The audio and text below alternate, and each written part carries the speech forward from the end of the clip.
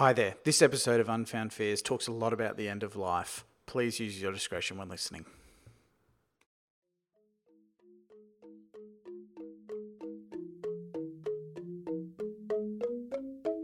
Hey, I'm Kurt Sanders. So, have you ever heard of the Japanese term ikigai?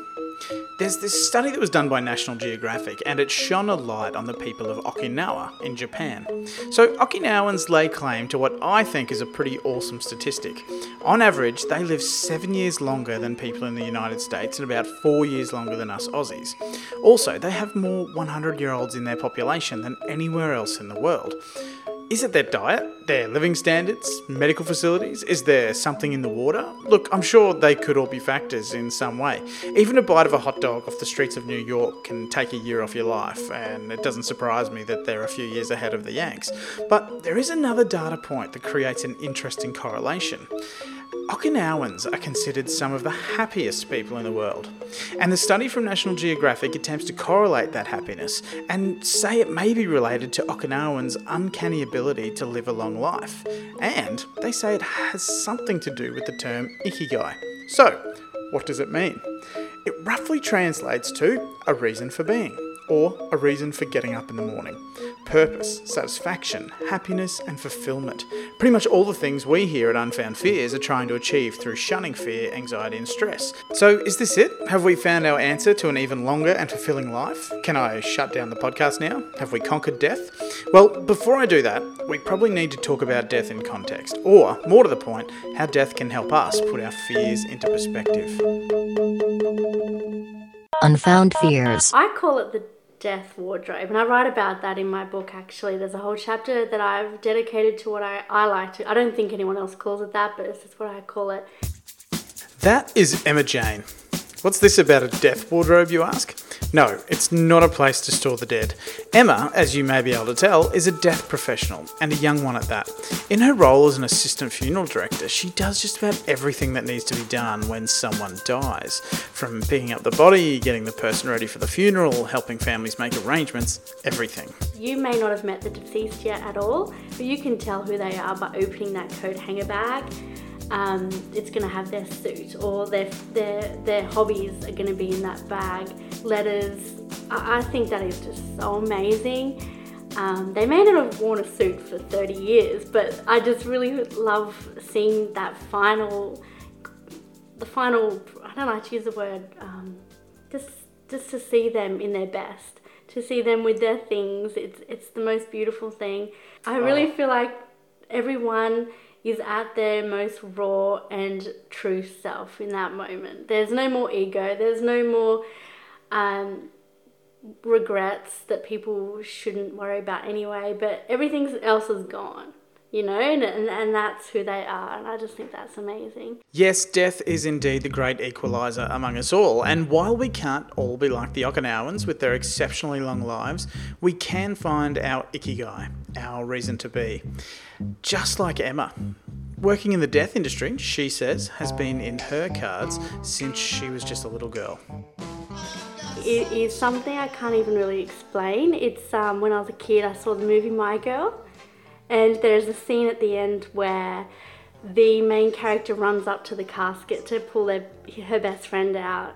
He's passed away. And I remember as a kid not even knowing, I grew up in a country town, so I never been to a funeral, never seen a hearse, knew nothing about funerals, but I knew that that's what I wanted to do. I had no idea that anything about it. I wanted to be a mortician and I wanted to help people when they passed away. You can't leave it behind. You'll go do a regular job, maybe in the office or a cafe or a beauty salon, and you just think, this is so repetitive, this is so unfulfilling for me, I need to get back to the funeral home. So I really believe that some people are born to do it. My role is to help everybody. So I help the hearse driver, I help the casket maker, I help the mortician, I help the funeral arranger, and I'm too busy to even stress. If I stress, the funeral's gonna go to pieces. What a sense of purpose. How great would it be to know your reason to be, your ikigai? Emma loves what she does, so much so that she knew there was a deeper story to tell about the death industry. She's young and in a profession that to most would be considered morbid, cold and just plain creepy. But to her that couldn't be further from the truth. Every time she went to a transfer, which is when someone has just died and the funeral company needs to collect the body, she would enter the home and see a narrative unfurl in front of her. Pictures on the walls, half-empty teacups with the tea bags still dangling over the side, a jacket hanging from the back of a chair, a crossword puzzle sitting unfinished on a side table. In that instance, Emma could piece together a story about those people, how they lived, their passions, the things that made them smile. The story of their life, and sometimes the story of their pathway to death, was put right in front of her to see. And yes, it is tragic in the moment, but Emma saw it as an opportunity to discuss what so many of us forget when we accept our fears and our day-to-day stresses. Perspective. And I'm always getting in trouble with my partner because we go in pairs. Yeah. And it's really great because you work together full time for on a roster, depending on again where you work, but usually for 6 months at a time. So you're like husband and wife. Yeah. And he'll be like, come on, stop looking around, we've got a job to do, but I just can't help it. You just, there's so much about that person in that tiny room. Yeah, it's amazing. So she started a blog, Heels and Hearses, where she anonymously and always with respect told the day-to-day stories of being young and in the funeral industry. She gained readers, a legion of fans, and then a book deal. It's a whole heap of new work. It is my journey as a funeral director's assistant, but also a few other things that I was going through.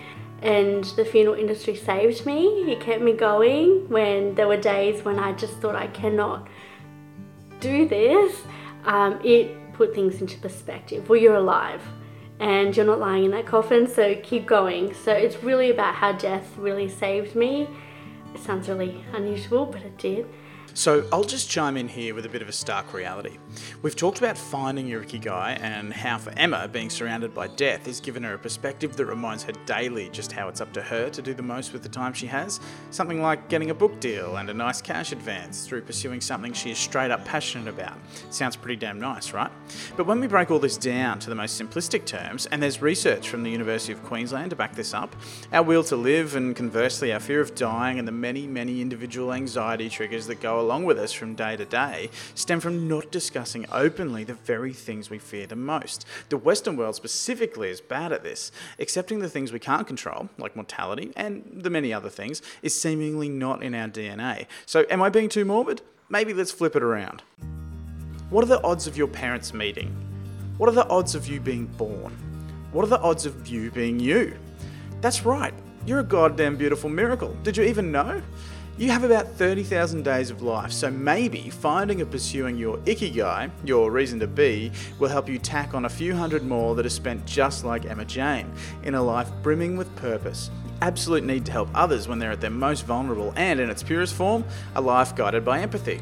So what's Emma's next move? Well, she's leaving the funeral industry, but it's for an emphatically noble cause. We have a lot of NSNAs, and that stands for no service, no attendance. That means people opt for no funeral or they didn't have any family to help them. So as an end-of-life dealer, what you will do, you will help the dying when they are diagnosed with a terminal illness, and you'll be there for their family to help prepare for the funeral. So it's kind of a step before the funeral home. So that's where I've kind of got my vision at the moment, is to try and help educate people more before they reach the funeral parlour. Death to me is the biggest teacher.